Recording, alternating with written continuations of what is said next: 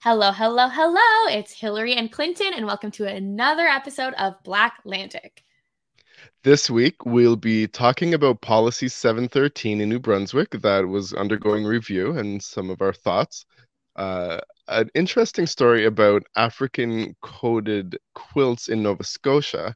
And we're going to hear a little bit about Hillary's trip in Italy and some shocking revelations she learned that made her feel very uncomfortable. Is it a shocking revelation or am I just uneducated? We will find out in a minute. We are an East Coast podcast bringing Black stories to the world. You can follow us on all of the social media accounts that exist. We probably have it if it's out there. Don't forget to like, comment, subscribe, rate, do all of the fun Yep. things. And now, my first time experiencing our new intro.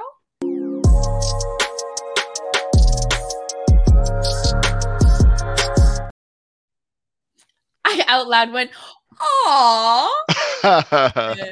It's not bad. It's not bad. I like it. I like it. We're gonna have to have a new outro for next week as well. Soon. Absolutely. How's it going? I'm good. I'm good. The skies are blue. I've been spending lots of time outdoors, soaking in that vitamin D. I'm great. How are you? I'm good. Same sunny here, 24. I went to my local farmer's market first thing this morning. Got some Nice. fresh veg to feel, more centered in my space. Wrote an article about someone who I hope will be a guest in the future, which is very exciting. The usual. Then I had a meeting with you, and now I'm having a recording with you, and it's a good day to be doing Black Clinic. Hey. Who's the possible future guest? Is this a secret? It's not a No, secret. it's obviously Carlin not. Purcell of KDPM Consulting. Hmm. I know her whole story because I'm writing this article, but a wonderful woman who used to do banking in the islands and came to Canada for new job opportunities.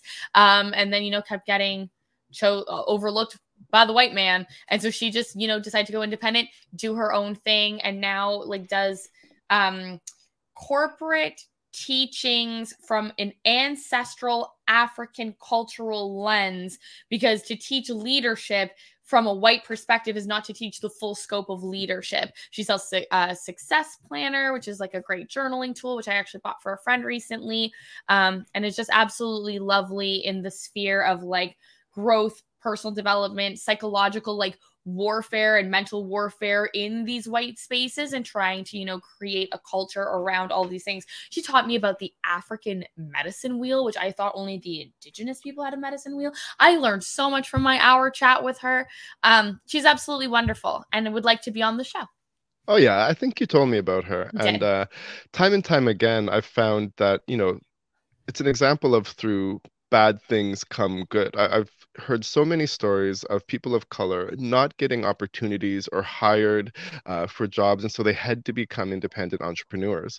And Mm-hmm. this is another example of that. And it's Yeah, something great from bad because we're both entrepreneurs, and I think we both think entrepreneurship is a great thing. But all these absolutely. people who created these beautiful things, they may not have had that opportunity to do that had they not been victims of that kind of Yeah. oppression. I think entrepreneurial spirit comes from the necessity of forging a path for yourself. And I think she talks Mm, about it in the sense in the article. She talks about it in the framework of, this is the path my ancestors gave me. They gave me the skills to have an entrepreneurial spirit. I was never meant to be bogged down by the corporate world or held to these rules necessarily, in a place, in a space where these people don't even understand me, how I'm showing up, or where I come from. So she sees it as so much of a blessing, power to her, being in her higher self, showing up as her higher self. She, I don't think, would at any point say dang, I wish I still worked for corporate banking. She seems to be just, enjoying and living her best life. But yeah, a lot of that in entrepreneurial spirit comes from being shot down first. And look at us all interesting. thriving. Look at us all. Amen. Amen. Well, thanks for sharing. Yeah. All right, let's get into the show. I'll talk about the first topic because I think the next two are going to be spearheaded mostly by you. If I'm making any mistakes in the way I describe this, please interject. Don't feel afraid to interrupt. But For those of you who don't know, in the province of New Brunswick, it's been all over the news and media for the past 2 weeks that a policy of theirs that relates to the Department of Education and Early Childhood Development is under review. Now, what policy is that? That is policy 713, and that has to do with sexual orientation and gender identity. Now, this policy was only put in place on August 17th, 2020. And usually, when policies are reviewed by the government, those policies will have already been in place for about 10 to 15 years. However, it's been less than 3 years, and here we are with them reviewing policy 713. When they announced that they were going to review it, they were very vague and they didn't give any information as to what they were reviewing. Now, this created, for understandable reasons, outcry among populations all across New Brunswick, from parents as well as from students. There were protests, demonstrations, school walkouts, rallies in support of this. Multiple news media organizations picked it up. And to add insult to injury, when Blaine Higgs was interviewed about it, he really dropped the ball in terms of revealing, a lot of his personal opinions on sexual orientation and gender identity, and not actually sticking to what the policy's spirit was supposed to be about. He was captured going into topics such as drag shows for children. I can't remember the other things, but things that didn't have to do with the policy. And go ahead. I'm just gonna say it's like a drag story time, so not a drag show for kids, because the drag story times are like drag queens reading children's books to children, whereas a drag show for kids would probably be a problem. That one I think might actually be a concern to some people, but this is definitely not necessarily a full-on like performance. It's very much just like, yay. And it doesn't. Thank you, Hillary. It doesn't relate, especially because people dressed in drag reading stories to children don't happen in public schools. And what this policy was about a public school policy. That typically happens in a public library where people have the choice whether or not they want to bring their children to that. No one is forcing that upon them. Now, if that is something that was happening in schools, I think that would be a subject. Like everyone has a right to feel equal and have a say in their children's education. And if there were parents who didn't want their children to be exposed to that, that would be a separate conversation, but that has nothing to do with this policy. So this policy is policy 713. And again, it has to do with sexual orientation and gender identity in school. Now, the reason I'm bringing this up today, and I'd like to share the screen for a moment. Well, you share this screen. I already want to correct myself because I recently had a conversation with the only Black drag queen actually in New Brunswick who I want us to have on the show. And I should correct myself in saying that there are drag performances that are safe for kids and great for kids because they are not necessarily sexualized. And that there is a whole stigma and a problem with the idea that drag performances are sexualized, which is why there is all this pushback about the drag story time for kids. That being said, it is not a dance routine that is being shown to these kids at the library, and it has nothing to do with the schools. I just want to correct myself. I don't want us to get canceled because I made a mistake. There is appropriate drag. It does exist. Sorry. As you Yeah, were. yeah. I mean, I was confused about that topic as well at first because I myself thought that this was taking place in schools, and so even myself I questioned, is this okay? It turns out it's not taking place in schools, and it turns out it is not like a drag show that you would see at a bar in a nightclub at night. We wouldn't have any problem with kids don't typically like clowns, but if there was a clown coming into a school wearing makeup, did I say something wrong No, now? I'm just laughing. No, but I mean it's a costume, right? Yes. Right. It's someone wearing a costume. So if they're like sick kids hospital, sometimes again, I don't know why they use clowns because kids are afraid of clowns, but if a clown went into a hospital to cheer up a kid and something, we wouldn't have a problem with that. So all in all, Blaine Higgs made a big deal of that, which got him in additional heat. Because this policy has nothing to do with that. This policy has to do with sexual orientation and gender identity in school. Um, Now, they later came out and said that no, they're not revoking the policy. Um, this policy is not going to be canceled or anything like that. They were looking at policies like 615, where all students will be able to participate in curricular, co-curricular, and extracurricular activities that are safe, welcoming, consistent with their gender identity. I won't get into this, but Blaine Higgs was saying, like, if a 17-year-old male who identifies as a female, should they be allowed to participate in school sports on the female team, and is that unfair, or is there a disadvantage and stuff like that? Now, there's lots of data to say that women can perform just as good as men in sports, and I believe that. I also I won't get into that. I was going to say genetically men do tend to be naturally stronger, but that doesn't mean that a woman can't perform as well as a male in sports. And the other thing that they are reviewing is policy 6.3.2, which, Hillary, if you'll interject again for a second before I want to bring up why I brought this up today. Just Sure. explaining this one because you explained it so much better than me. Sure. So in reading it, it basically says anyone transgender or not, or any transgender or non-binary students under the age of 16 will require parental consent in order for their preferred first name to be officially used for record keeping purposes. Before contacting a parent, the principal must have the informed consent from the student to discuss their preferred name with the parent. And I'll be honest, who explained it the best is actually CBC, because they love to understand their audience and what they understand. The way that CBC New Brunswick shared it is essentially that Premier Blaine Higgs confirmed his main issue with the policy is that it says if a child under 16 wants an informal name change or pronoun change, teachers are required to get the consent of the child before telling their parents. Parents still have to sign off on any formal changes like a report card change. So if it's an informal change, a kid can say to a teacher, I prefer to be called Samantha versus Sam, or I prefer to go by they, them pronouns, and that should be fine informally. If the teacher wants to escalate that to a parent for an informal change, then they actually have to ask the child if that is okay. And all of this, being a person who identifies as queer and has a ton of queer people in their life, is to keep the child safe in case there are people at home who are going to abuse them or not okay with them identifying as they do, and it's trying to keep them safe.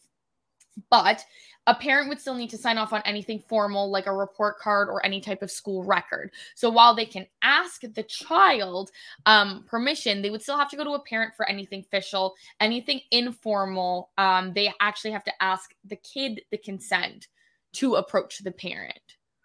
And so Voila.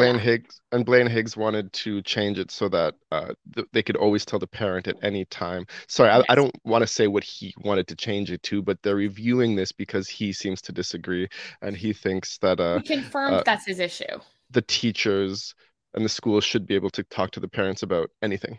Yes. Okay. Yeah, so for obvious reasons, for religious reasons, or just for tolerance reasons or whatever reasons that could put children in danger. When I heard about this, I was saying, yeah, like if it can be confirmed that the child would be in danger if the parents were contacted, then you have to protect the children and the parents shouldn't be contacted. But I think resources and money should be spent towards really investigating that further, which is not mentioned in this policy. I think sometimes children are afraid to come out to their parents for fear of how their parents will respond to their child. But when the child does come out to their parents, the child is met with nothing but love and affection. So if anything was going to be changed in this, I think there should be additional money spent in terms of counseling and investigating to see why the child is afraid. And because if the school could help the child come out in a positive way, it may actually strengthen the bond at home between parents and children. And I am well aware that in other cases, it would actually tear families apart and possibly have kids kicked out of their homes and stuff like that. Well, and that's the thing too, when you say something like that, like I can't imagine a safe way to have a guidance counselor investigate in that way. And I also know that at least I perceive it, that like a lot of people in the queer community, like it's so, Hmm. their coming out stories are so personal to them. It's Hmm. riddled with so much trauma and guilt and shame and feelings and so many different things for some people, that I would worry that one, someone just might not want the outside support or influence. And so you're investing money in a resource that, like, how are you're not going to force the kid to come out as gay to the guidance counselor to use the resource. So they might be a null and void investment. And then furthermore, it Hmm. might actually propagate, like, I would worry, thinking about my own home situation, I would worry that parents would lie to the people in charge and say, oh no, I absolutely love that Sam now wants to be Samantha, that Hillary now wants they, them pronouns, etc. And then at the home is like literally beating the shit out of them. Like my mother literally does not believe in bisexuality. I have never come out to my mom. My Okay. family does not support like I don't know that all of my family supports queerness. So I would worry though, knowing my family, that they would lie to the people. Like you'd have to be so careful about that investment and have it not be wasted. Granted, I know where your point Okay. is going and I support where you're headed in this conversation. That's fair. No, that's fair. I don't profess to know what's best for any of this. Where I'm going in the conversation, now that we've explained it to anyone who doesn't know, is that policies like this are important. They need to be protected and they need to be kept in place. However, during my research of this, I started wondering, like, what other policies are in place to protect children in New Brunswick, and I found three other ones. So there is this one. This is Policy 701, Policy for the Protection of Pupils, to protect students against physical, sexual, emotional abuse, and then also, it gives examples of abuse, discriminatory behavior based on race, color, religion, um, other reasons, as well as sexual orientation and sex. So there is already a policy in place to protect children based on sexual orientation, to prevent them from abuse. And I know this doesn't highlight the relationship with the parents, but I'm getting to that. And then I kept looking, and there is a policy 703 that is about having a positive learning and working environment, and the same thing. Um, the purpose of this policy is to provide and foster a positive learning environment for children of multiple backgrounds in which they may be persecuted, but again, race, color, religion, gender identity, sexual orientation. So that's a second policy for the protection of a wide variety of issues. There's a third one that has to do with bullying. That's, I believe, policy inclusive. There is one for bullying as well, which I don't have up, but there's inclusive education. And inclusion has to do with all children feeling included and equal and able to experience all of the same things in school on a day-to-day basis. And inclusion also cites things like race, gender identity, sexual orientation. So there was already three policies in place, designed to help, among other students, children based on their sexual identity and sexual orientation. Um, and then there's policy 713, which is important because it expands on the gender identity and sexual orientation of kids in school. But I got to wondering, is there or has there ever been a policy in place written to protect visible minorities and children of color? So I reached out to our friend and colleague, Matthew Martin, president of Black Lives Matter New Brunswick, over in St. John, who does a lot of amazing work in the province. And I asked him, um, if he was aware of any policy in New Brunswick dedicated to ensuring children of color and visible minorities are specifically protected from hate, racism, or anything of the sort. And he came back with a very matter of fact, no, nothing. He said there was one being drafted for schools, but there's nothing, and that he was working on a policy for the city of Fredericton, but nothing came of it. And again, he said most times in school settings, they'll just refer to policy 701 about the safe school policy, but they're not specific to anything, and they're very general. Um, And that really upset me and that really bothered me because throughout our years of podcasting and through just talking to parents of children, whether they be Korean, East Indian, Filipino, and of course, Black, um, all of these parents, or Middle Eastern, all of these parents have stories of their children being harassed, attacked, bullied, made to feel uncomfortable, um, subject of hatred, slurs, and again, literally violently attacked in schools in New Brunswick, and nothing is ever done about it, ever. Um, Principals and teachers don't have policies in place that set guidelines to say what they can do about it. We know teachers are very restricted nowadays. I know kids in school, they can swear, they can act. It's not like back in the day where teachers had the authority to punish, and I don't mean physically, but punish students. And there's nothing in place for racialized children who have been experiencing racism since you were a child in New Brunswick, Hillary, and like they continue to even in 2022, 2023. I know personally of kids who were chased down the street in Petitcodiac with a knife, saying you're going to die, N-word. Call the N-word in group chats and stuff, and said that they should be killed. I know of children who have had their hair set on fire in the 2020s, and there's no policy to protect these children. And so the reason I'm bringing this up today is, where is it? And for all the people out there protesting, protest, make sure policy 713 is protected, but like keep that same energy for racialized children. I know there are people working on these policies. Support those people. Reach out to Black Lives Matter New Brunswick. Take to the streets like you did in 2020. Make sure that all children are protected. If you want all children to be protected, we need to protect all children. And that's why I wanted to bring this up today. And that's my breakdown of it. And please, what are your thoughts as well? Well, you know that I completely agree. I believe that policy 713 should not be revised. I don't know what they would change. I think it should stay the way that it is. I don't think that it should be removed in any way, shape, or form. I fully believe that it is keeping kids safe. I do believe that more needs to be done to keep all kids safe, all of the colors, orientations of the wind. I think that how do I word this?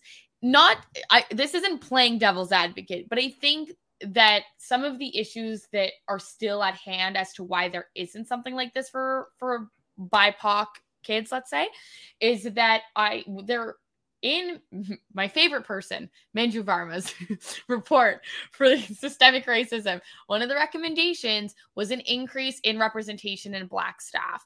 And that doesn't exist. I remember being in high school and knowing what staff was gay. I knew which teachers of mine actually were queer. And that's a representation that I did not have in terms of my Blackness, in terms of Black queerness, in terms of Black Acadianness. And I am in no way, shape, or form, I want to make this so clear, saying that any of this is a negative. But there are people in power who can support these kids because they were once these kids. It feels to me like there are not enough people in leadership roles that are Black that can advocate for a Black policy other than the Black Lives Matter New Brunswicks and the Prudes and these organizations that are grassroots, local, and community, because I still don't know that there are really that many Black staff. I know that Akeem, who was with formerly Three Kings Moving, now Queens and Kings Moving, was a Black teacher at Queen Elizabeth School, but was one of the only ones ever, and that was recently. I know, speaking to my former high school teachers, that to get materials approved that speak to racism, I'll say, because that was our discussion, it takes years. It took 2 years to be able to talk about George Floyd in a way that had been like a peer-reviewed journal, because you can't talk about what's on Twitter while the kids are seeing what's on Twitter. So how can you have a movement and advocate for policies keeping Black kids safe when you can't talk about the things that harm the Black kids in the first place because of the school district? You and I are building the curriculum that will talk about Black histories in a safe way, and in a good way. And maybe that will be the next thing to bring on the policy. And I don't know that there's anything about queer histories, but it seems to me like there's enough teachers, people in power, educators that can speak to their own experience, that probably fosters a good sense of community and at least some safety for these kids that does not, I think, exist for Black kids. We were talking privately before this episode, and when I referenced some of the social supports listed in policy 713, it does literally ask for people to be sort of like safe spaces for these queer students and having a gender alliance so that kids know who they can go to about these things. I know from speaking with Matthew Martin that through the funding with the John Howard Society, they have Black liaisons in some schools. Yeah. And I know from speaking with my high school teacher that they are only supporting kids that are labeled as like Black troubled youth, not just Black youth, not just people who are going through something. And I might be completely wrong. I know that they're doing more in terms of like resumes, job building, things like that. But you can't just be a Black kid who heard the N-word and at Harrison Turnbull High School find another person, from my understanding, that can relate to that experience and support you, or else why are they calling me 2 provinces away? So if we still have this problem, how are we supposed to get to a place where policy can be built? And again, I'm not saying that there shouldn't be all of the supports for the queer students. There should be all the supports for all of the students, for all of their differences, so that there is just a collective sense of safety overall. And again, as I said earlier when I was talking about the drag story time, speaking to their drag name is Norman, speaking to him, and I want him to be on the show. He's the only person I know with a platform who's a Black gay in the whole province of New Brunswick. So what about the Black gay kids? Who do they get to talk to? So there's just so many layers to this in terms of who these policies protect and what policies need to be implemented for kids who aren't being protected.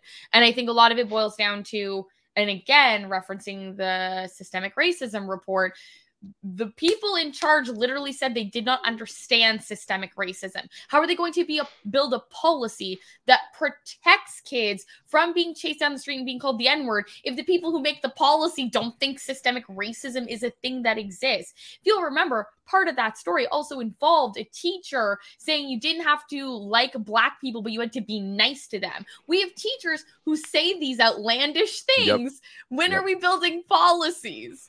Like, you would not, I don't think you would have a white teacher say, like, the F slur, or say you don't have to like the LGBTQ2SIA plus community, but you have to be nice to them. Like, what?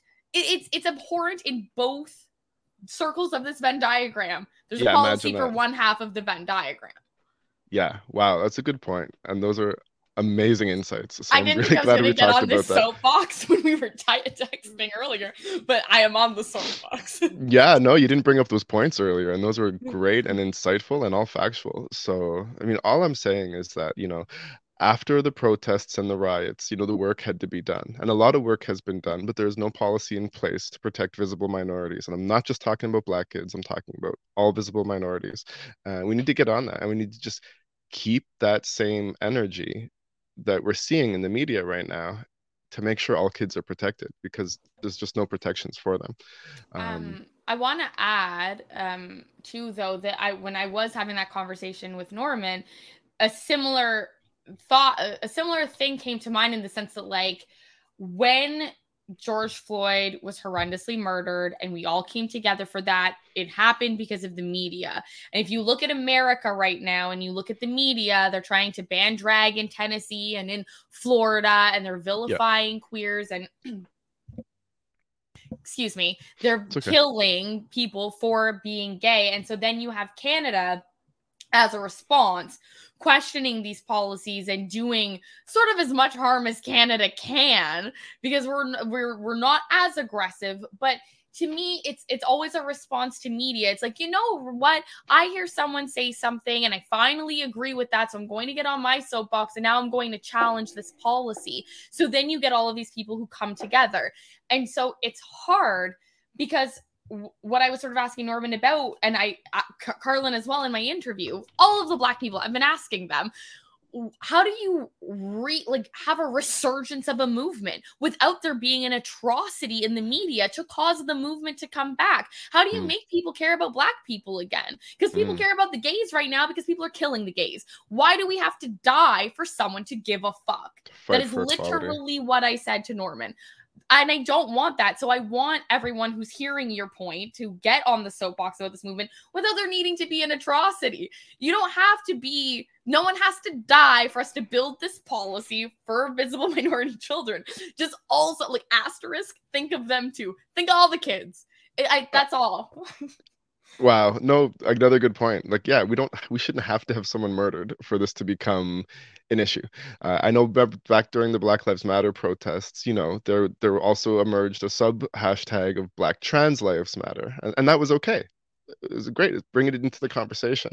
So now I'm just saying, while we're focusing on this, let's bring the other aspect into the conversation, the fact that there's no policy that it exists to protect visible minorities. And I also think you're right. I also think the way the government brought this up, although they don't need to do a review of the policy, but it was very irresponsible because right now people are afraid. There's all this stuff in the media about all these laws being redacted in the States going back to like literal Jim Crow era type laws and also used to oppress all people. Yeah, it's just ridiculous. Well, let us know what you think. Oh, I was going to say. I have one more thought, and I was sort of afraid to say it because it's a bit controversial. That's okay. We are supposed to be an uncensored podcast. You have no idea I'm about to say this. But, I think that your point is sort of the point that Dave Chappelle was trying to make in his special, but because it came across as transphobic, it was so horrifically shot down. And at the time, and I still do not agree with the way that Dave Chappelle positioned all of it, but at the end of the day, the main joke that he made that I found funny was, do Black people have to get oiled up and in booty shorts for people to care? And I'm not saying that is great, but there is a difference between people accepting and caring about the queer community because some of them are still white and not the same vibe for the Black people. And I hate that that's a fact, but it is. And that's all I have to say about that. Hey, that is all good. I mean, we are an open show where we're uncensored and we state our mind. And I will add, I mean, I don't think he hates trans people. I won't get into it either. I don't think Dave Chappelle hates trans people. I think he felt neglected by the LGBTQ community, which I'm now seeing parallels between what I'm saying in the show. Yes, but I will say in like a question that I have for Norman that I want to extrapolate on in our podcast and in the actual like write-up that I'm going to do about him is the fact that a lot of people love the queer Acadian community, which is white, and have celebrated them on CBC with like a drag ball acadienne and all of these things. There isn't as much love for him as the sole Black drag performer of New Brunswick. And we could blame it on statistics. You're only highlighting one person. Okay. But really, I do think that sometimes race comes into play with the acceptance and of queerness. Sometimes I think more people are more readily willing to accept white queer people because they still understand the color of their skin, but they don't understand maybe Black queer people because it's just too far removed. We know that hip hop has had a lot of hatred and issues with Black gay people. And so I think that all of those things do come into play when you extrapolate on this conversation at a macro lens. But I do just think that, like, just to throw it out there, I would like to assume in his heart of hearts and good intentions, all Dave Chappelle wanted to say was, hey, can we have some of the pie? It's a conversation we've been having for years on other podcasts. Can Acadians share the pie? Can queer people share the pie? Can any white person in power share the pie with the Black people who want some of the pie, or any visible minority? That's the main, I think, argument. It's just then he said some jokes that were harmful, I think, to the queer community. I will stand by that as well as a member of. But the pie, can we have it? Are we gonna get canceled? This was the whole episode. This was it.